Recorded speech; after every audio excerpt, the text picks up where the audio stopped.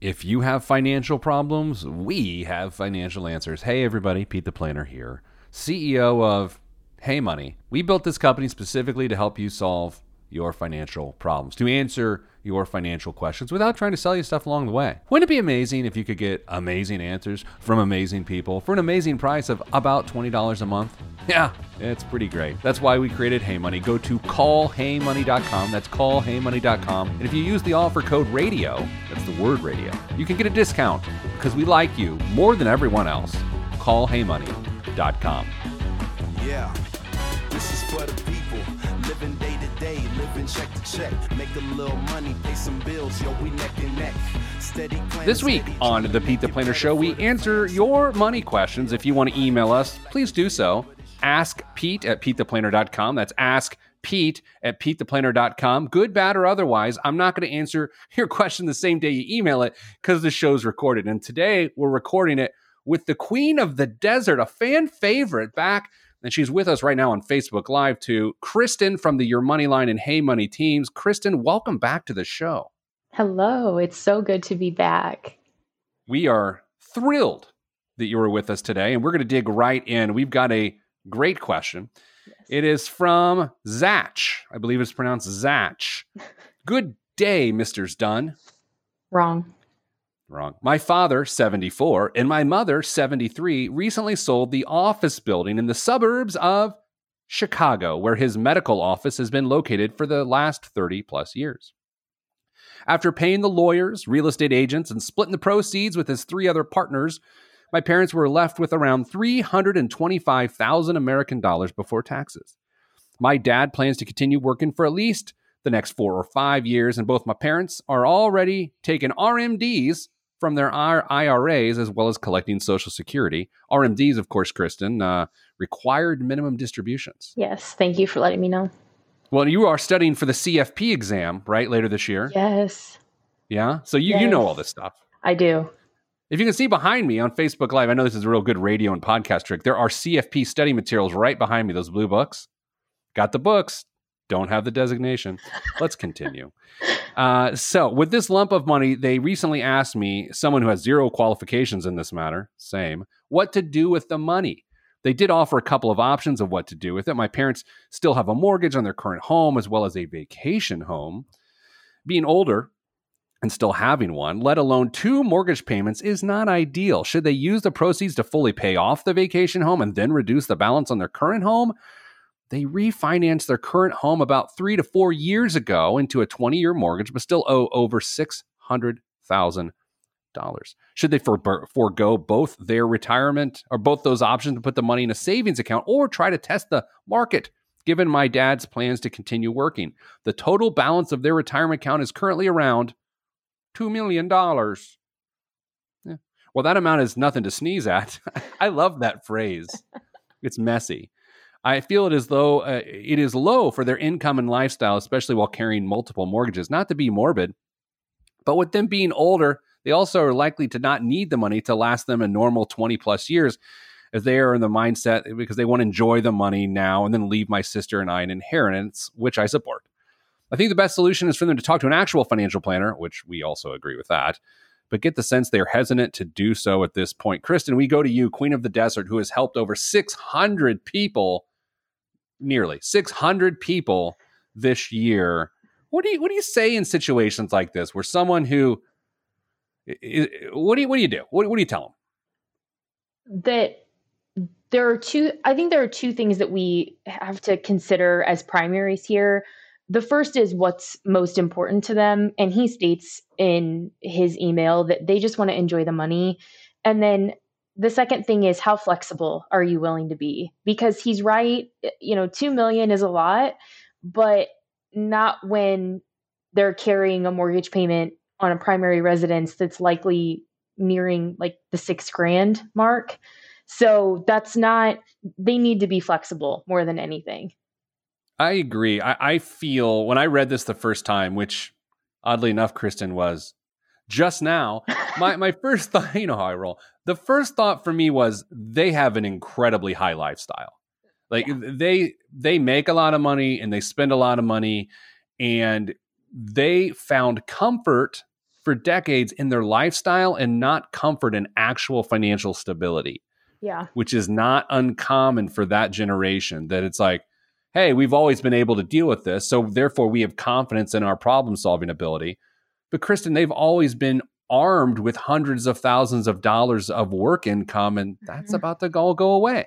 Right. That was probably the thing that most concerned me when I was reading through this, is they're pulling RMDs, which are probably, if the whole balance is subject to an RMD, like 80 grand a year, and they're pulling Social Security and he's still working. So if they're using all that money to live on now, there's a lot of change that needs to happen before he decides to stop working, and anything can happen to anybody at any time, but they're in their 70s. So he may not have the opportunity to work as long as he wants to. Yeah, that's interesting, right? Because I want everyone to make sure they caught what you just said, because it's a nuance of financial planning for people north of 70, or actually north of 62 for that matter. If you're still working and you're drawing Social Security, because north of 70 and a half, you have to, or 70, you have to take it. They are also forced to take RMDs, which are required minimum distribution. So Exactly. they had to force their income up. So if they increased their lifestyle when they did that, just prior to a period of time in which they have to decrease their income, it is incredibly dangerous. And no one realizes that more income can actually hurt you. But in this circumstance, this is a classic example of how more income just prior to shutting it down in the 70s is a big problem. It is. And we can't know the exact numbers, especially because we don't know how much of a mortgage is left on the vacation house. Right. But the mortgage on the primary house just by itself is going to be nearing 50% of their retirement income. So, I mean, I maybe tend to be a little more conservative about debt in retirement. And I don't know that I would call 50% of your income even conservative. But I mean, they've got to eliminate a liability, or they need to decrease a liability. I actually think that a really interesting approach that might work well for them is, instead of paying off the vacation home, if they applied the net, because the 325 is before taxes. So if they applied that net to the refinanced home, which was 3 to 4 years ago, we all know mortgage interest rates are really low. Maybe that would bring that payment down. So instead of having one giant payment, if they could have two more realistic payments, and then when he stops working, the goal is either you pay off the vacation home, or if I had it my way, you sell the primary residence and you live in the vacation home. Yeah, I like that plan. I think that gives them the flexibility they need. And you said it best when we started this thing. Someone in that position needs options. They need flexibility. The decisions you make around retirement are so massive and in many cases irreversible. Right. I think sometimes you find people that, retire too early, and then they realize that when they retire and let go a good career and job, that they can't just jump back into the job market. And so therefore that's an irreversible decision that they try to reverse. In this circumstance, one of the things I would want these folks to focus on is truly decreasing their lifestyle and almost running a mock retirement. Like, practice living on what your income will be 3 to 5 years from now, just to prove it. Because I'm not sure there's proof of concept of their financial ability here. No, I think that's exactly right. And that was kind of why I liked the idea of paying down the larger mortgage and then using the income from working years to hopefully pay off the vacation home before retirement. And then in retirement, they wouldn't have to adjust that primary mortgage yet again without earned income. So I think it was just an approach to maybe lower their debt to income ratio, because that's the reality, is they carry too much as far as liabilities are concerned. You know what sticks out to me here too, Kristen, is that so often you hear these big numbers, like, I just got $300,000 from selling my business, and I got $2 million in the bank, and I got a $600,000. And so the layman's ear hears that and goes, well, these people are fine. Right. No.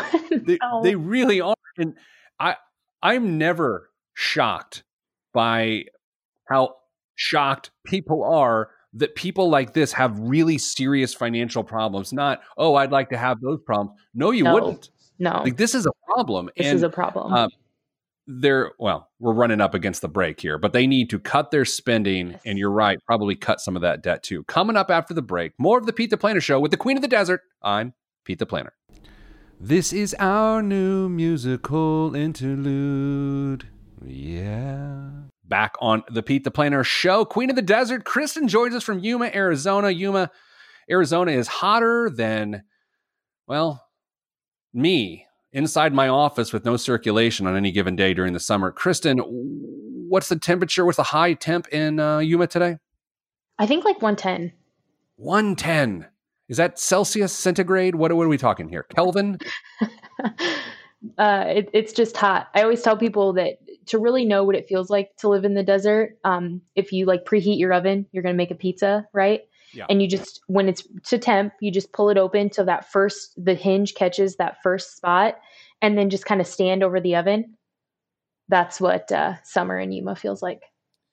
All right, dear Pete, upon retirement, I have an option of taking a cash payout from the pension. It would be $233,000. The other option is a lifetime annuity, which would pay out $1,271 per month. It is with Fidelity, I believe is the pronunciation there. What is the better option? Is there a possibility of not receiving payments if my company folds after I retire? Are there other advantages or disadvantages with either option? Signed, Swella. It could be Suella or Swella, which Swella seems like an amazing hip-hop group that I'd go see. Live at the Palladium, Swella. Would you go to that? No. You're a country music fan, though, too, right? That's true. That's also true. It's too bad. So what I love this question. This is like a classic. Like our company started by helping people with these types of decisions back in the late 2000 aughts. What do you think? What jumps out to you anytime you hear the old lump sum pension situation? How old are you? And how 42. healthy are you? Oh, I thought you were. I was like, this is getting weird. I'm sorry. Continue.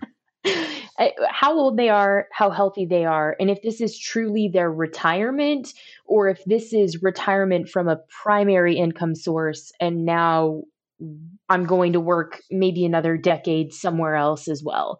I think that those are the things that I like to know in situations like this.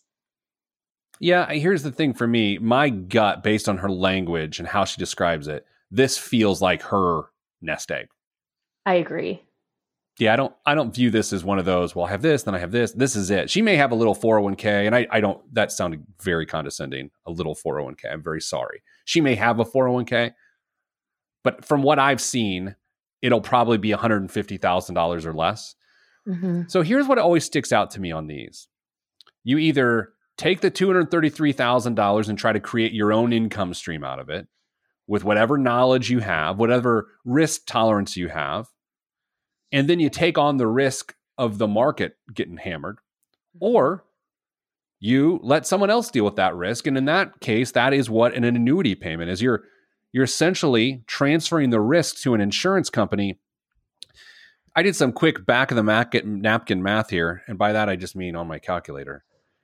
The $1,271 per month payments, Kristen, that works out to me to roughly a 6.5% distribution rate compared to the $233,000 lump sum. And when I say that, what I mean is for Swella to take the $233,000, she would have to recreate a 6.5% distribution rate on her own in order to beat the annuity of payment that is being offered to her. And as you know, that ain't happening. No, that's not happening. That's why if this is my retirement and I'm done and this is my primary source of income, I don't know that someone could make, a lot of the time I think you can see both sides of a situation. Like you could argue this point or you could argue this point, but I would have a really hard time with the decision to take the lump sum here. You know, I used to be a financial advisor, of course, before being banned from the industry for a Ponzi scheme, but no, I'm just kidding. That part is not true, but I did used to be a financial advisor. And I remember always feeling like the pension payout was a better choice than the lump sum. Sure. But I'll have to tell you, a majority of the financial planning industry would much rather you take the lump sum Yeah. because they want to participate in the management of that money. But I mean, how much, Kristen, do you take into account just economic ruin and the strength of Swella's pension plan? Like, is that something she should look into? Yeah, I would say look up how solvent your pension is for sure. I think that as a rule, that space is a little scary right now, in my opinion. Again, I'm maybe a little more conservative from that approach, but I think you made a valid point in that an advisor is likely to say, let's invest the funds. And I probably would have said that too when I was right out of school, but that's because I hadn't dealt with, and I'm not saying advisors don't do this as a rule. I'm talking about myself specifically. I hadn't dealt enough with consumer behavior. And this is going to rely on her to be willing to see the ups and the downs in the market. If her 233,000 was invested, 3 months ago with the outbreak of COVID-19, was she going to be able to leave the money invested when her account balance was down 30, 40%? Probably not. So most people, I think it totally depends on how much experience and your gut for risk. And I, again, I think an advisor would probably argue that you could do this, but I don't. I would take the annuity payment probably.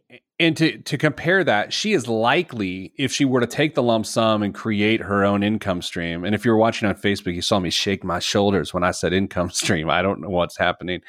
She would be able to pay herself $679 a month at a 3.5% distribution rate, compared to what I say, $1,200 a month.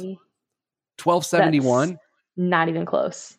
Okay, so let's get into actionable steps for Swella. She should go to her company and say, can you please give me whatever pension documentation you have? Yes. And she should, with whatever knowledge she has, try to understand the strength of that pension. And I mean, Kristen, where can you, honestly, this sounds like a loaded question, but it's not. Where can a person take this pension information and have someone interpret that for them? Because it's unlikely that the average person is going to be able to evaluate the strength of their pension. If they take it to the financial advisor is incentivized to tell them it's not strong. So where should they go? Am I supposed to plug callheymoney.com? No, you're not. Here? But I mean, you could. But I mean, we could do that. But at the same time, I mean, forget us. We're kind of person. What can they do? To be honest, I don't know. I don't know how someone who doesn't have a trusted individual in their corner with some basis of knowledge in this space, I don't know how the average person is supposed to navigate this space. I don't. Yeah, it's interesting. David on Facebook Live, who's joining us right now, just said pensions are usually overestimating their returns. Yeah, that's fair. I mean, that being said, most individuals are also overestimating their ability to generate returns too. Now, there's a couple other factors here. If Swella if she gets the pension, she's going to need to figure out the survivor benefits if she happens to have a significant other that she's married to, because that's a proponent or a component, I should say, of survivor benefits. And then the other factor, of course, in all of this is conceivably she could take the lump sum if for some reason she found a fixed investment, a fixed annuity, or even an index annuity or something where she could get 6.5%. But I don't know if I like that idea either. I feel like if I'm her and her pension is stable enough, I just take the pension payments instead of the lump sum, especially if this is her nest egg. I agree. And she did ask, it's worth mentioning, we're literally running out of time. The Guarantee Corporation insures a max of I think it's $5,800 a year on pensions. So, I mean, I guess worst case scenario, that if the pension was insolvent, if it was insured, that her annual benefit would be and it's usually adjusted, but right now it's $5,800, I think. $5,800 a year? I think. So that is pretty much what she'd be able to pay herself with her own distribution rate. All right, coming up after the break, more of Kristen, Queen of the Desert. I'm Pete the Planner. This is another interlude. I used it to separate the segments. You'd think Don't you have something better to do than make these awesome songs? The answer's no. Enjoy the next segment. Back on the Pete the Planner Show, Kristen, Queen of the Desert, joins us filling in for Dame. Kristen's out in Yuma, Arizona. By the miracle of the fax machine, she's able to join us right here live on the show. Thank God for technology. Kristen, there was an unsettling article that came out this week on Kinbic, CNBC.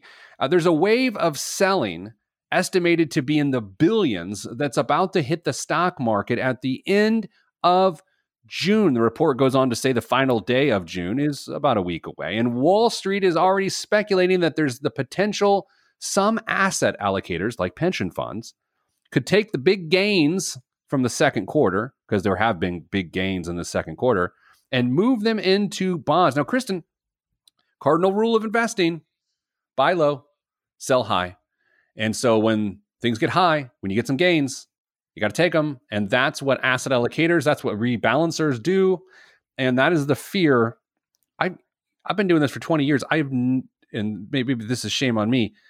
At no point in time have I ever considered this, that at the end of a quarter, the market's going to tank because everyone's selling to get gains. I've never really even thought of that. I read this article and I really struggled to understand.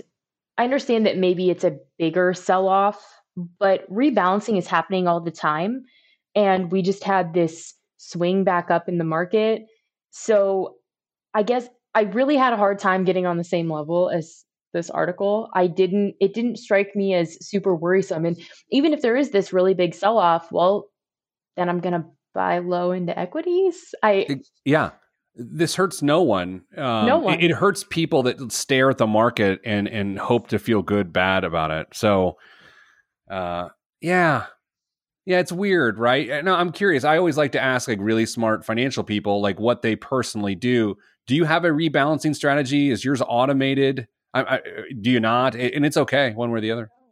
No, it's very, very passive approach. And actually, trying to understand the point of this article, I read another article by a company that showed the long-term impacts of different, I guess, intervals of rebalancing. And they took the same portfolio. What would have happened if we would have rebalanced once a quarter, once a year, once every 3 years? And the return was basically the same over the course. It was like 80 years of something like that measured in the market. And I guess I just don't get that worked up about it. Yeah, I have mine set to rebalance automatically every 6 months. But I don't put a lot of thought into it. All right. Hey, you know what? I saw another article that our dear friend Gail, Gold Star Gail, sent over to us. Gold Star Gail down in Austin, Texas, one of our other wonderful coworkers. There is a bid to cap payday loan interest rates at a measly 36% in Nebraska. Currently, it's at 404%. So in Nebraska specifically, if you go to get a payday loan, Nebraska's got your back, because they're not going to let some jerk charge you 405% to just borrow 36. money. 404 though, that's okay. Kristen, I don't know if you and I have ever talked about this topic. Do we get people dealing with payday lenders at your money lane? No, I don't think that I've ever had someone. But the other side of that is that doesn't necessarily mean that they haven't used a payday lender, because I think as far as, fear of disclosure of certain types of loans or debts that someone has, I think this ranks up with I'm not willing to talk about it. So I also wouldn't be surprised if someone I had talked to didn't disclose that maybe they had a payday loan in the past, just because I think there's probably a lot of concern, or maybe even, I don't know if shame is the right word, around having to go to a place like this. Yeah. I'd like to say, if you're listening now and you've ever considered that, please don't go to a payday lender. No. I understand you're in a jam. I think you need to look for other ways to solve that problem. I'm not saying if you've done it, you've done something wrong, but you have, but I don't want you to fixate on that. I don't want you to, because, I read a study once, this is probably 2008, 2009, that said the average person who has one payday loan, who gets one payday loan, ends up with 8 because it traps you Right. because you can never keep up. And so that's terrible. I know in Indiana at one point, there was 1,000% interest on payday loans.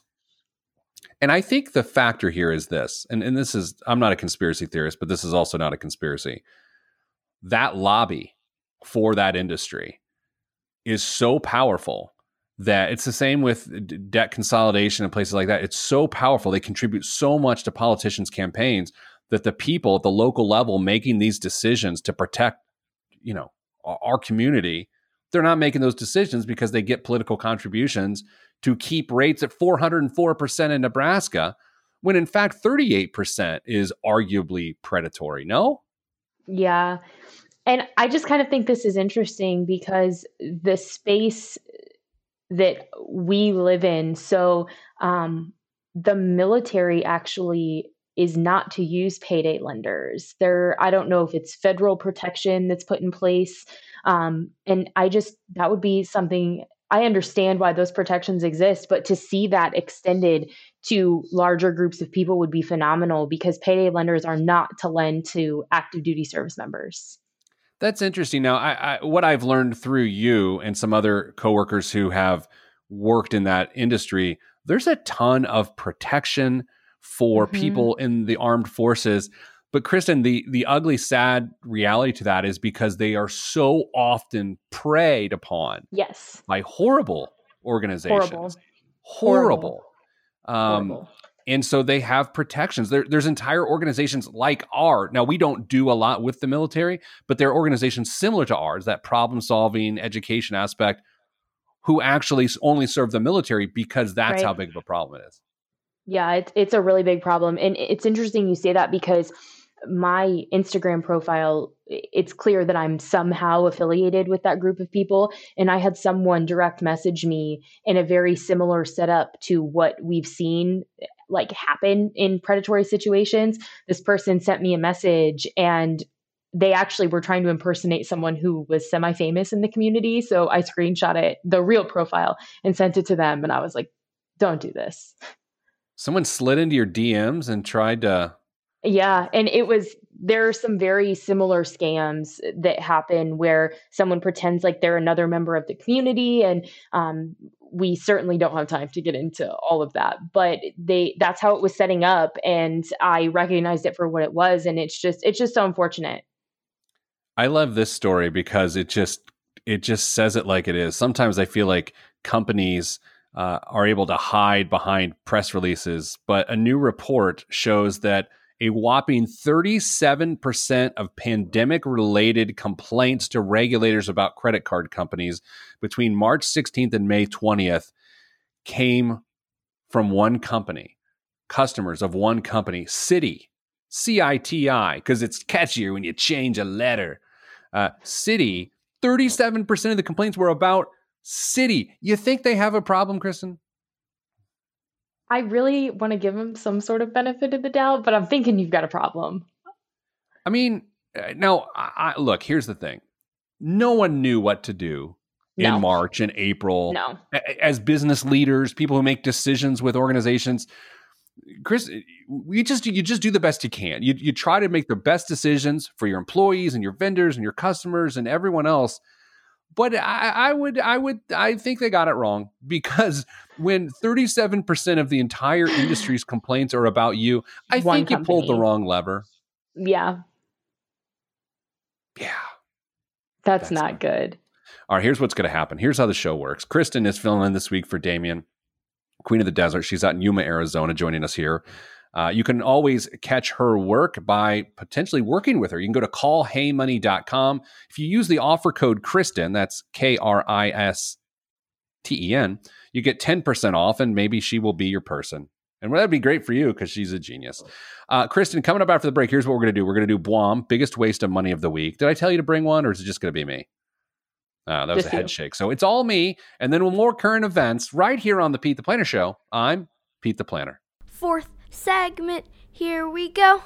After this, it's no more show. This week's biggest waste of money of the week right here on the Pete the Planner Show is Okay, so there's a couple things here, Kristen. If you're just joining us now, Kristen, Queen of the Desert, joins us. She put away her notes, and now she's sitting great, like a news anchor at her desk in Yuma, Arizona. How do I know this? Because we're streaming live on Facebook Live like we do every Friday at noon as we record this show. That's noon Eastern, not Yuma time. She had to wake up crack of dawn to spend her time with us today.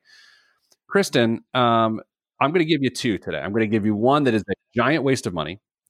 And then I'm going to give you something that's awesome and that you should probably spend your money on. Okay, deal. You ready? What do you want first? The one that I should spend my money on. Okay, let's do that. All right, so this week's buy this is the Death Star Ice Mold. Keep your favorite beverage cool and your fandom strong with this Death Star Ice Mold. Officially licensed, it's made from food and dishwasher safe, BPA-free, FDA, LFGB approved silicone. Those were all letters. They were really there. That peels back once frozen to reveal an icy 2.5-inch replica of the iconic base. For maximum effect, pair it with a Star Wars-themed drink like the Kylo Rye, Rancor's Toothpick, or the cocktail of the same name. It's $14. It's a silicone, well, no one knows. And you pour water in it, it makes a big ice mold. Do you drink the whiskey? Because sometimes you put a big ice cube in whiskey. Do you drink the whiskey? No. Mr. Kristen, drink the whiskey? No, but he's a huge Star Wars fan, so maybe you get him this for his ice seltzers. You know what I mean? You just told everybody on Facebook that he drinks hard seltzers. Well, you told everyone on Facebook that he drinks hard seltzers. That's FYI. true. All right, so for 14, do you like the Star Wars? You seem like one of those people who'd be like, I've never seen it. No, I've never seen it. That was right on. I've never seen it. How did I know that about you? Like, you know, you always assume the people you like all the same stuff as you do. You know how that is? Like this is a thing. Let's talk about this. Okay. So prior to this pandemic, you know, I get on airplanes a lot and go talk to people, and that's what I did as part of my job.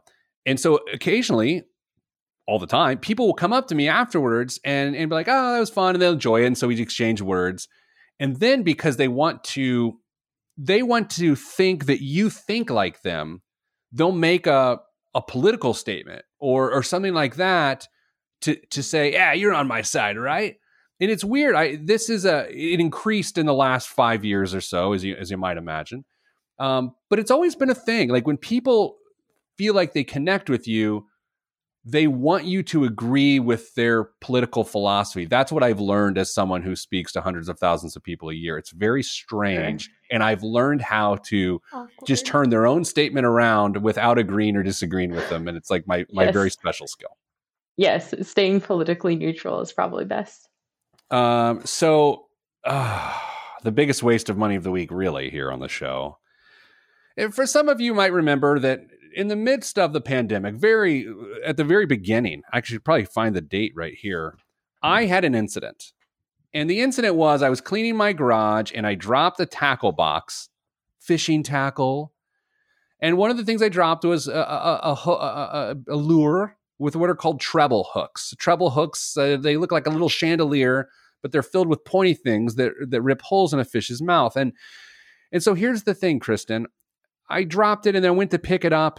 This was on April 30th, 2020, and it sunk deep into my nail. So instead of ripping, near my nail bed, and I had to go to the emergency room in the middle of a pandemic and had them turn the hook into a new hole from the underside and come out of my skin.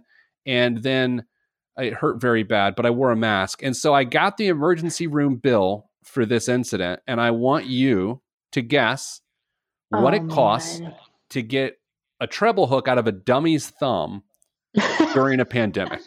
Okay. So you know a lot about this stuff. You are one of the foremost experts on money in the world.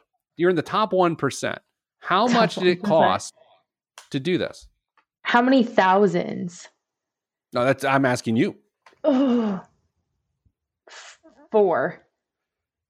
It's a good guess. It was $3,239.80. That's pretty close. After some insurance bickering, not me, but like my insurance company, and we have terrible insurance. I mean, just terrible. Charles Barkley style, terrible. They took off $2,311.15, which is pretty good. Okay. So my dummy move only cost my family $928.65. So when I got this bill in the mail, I went to my daughter and I was like, look, you're not going to college now. Right? I just told her straight up. No, it's interesting to see, they kind of itemize the bill here, what things cost. Just being in the facility itself cost $2,800.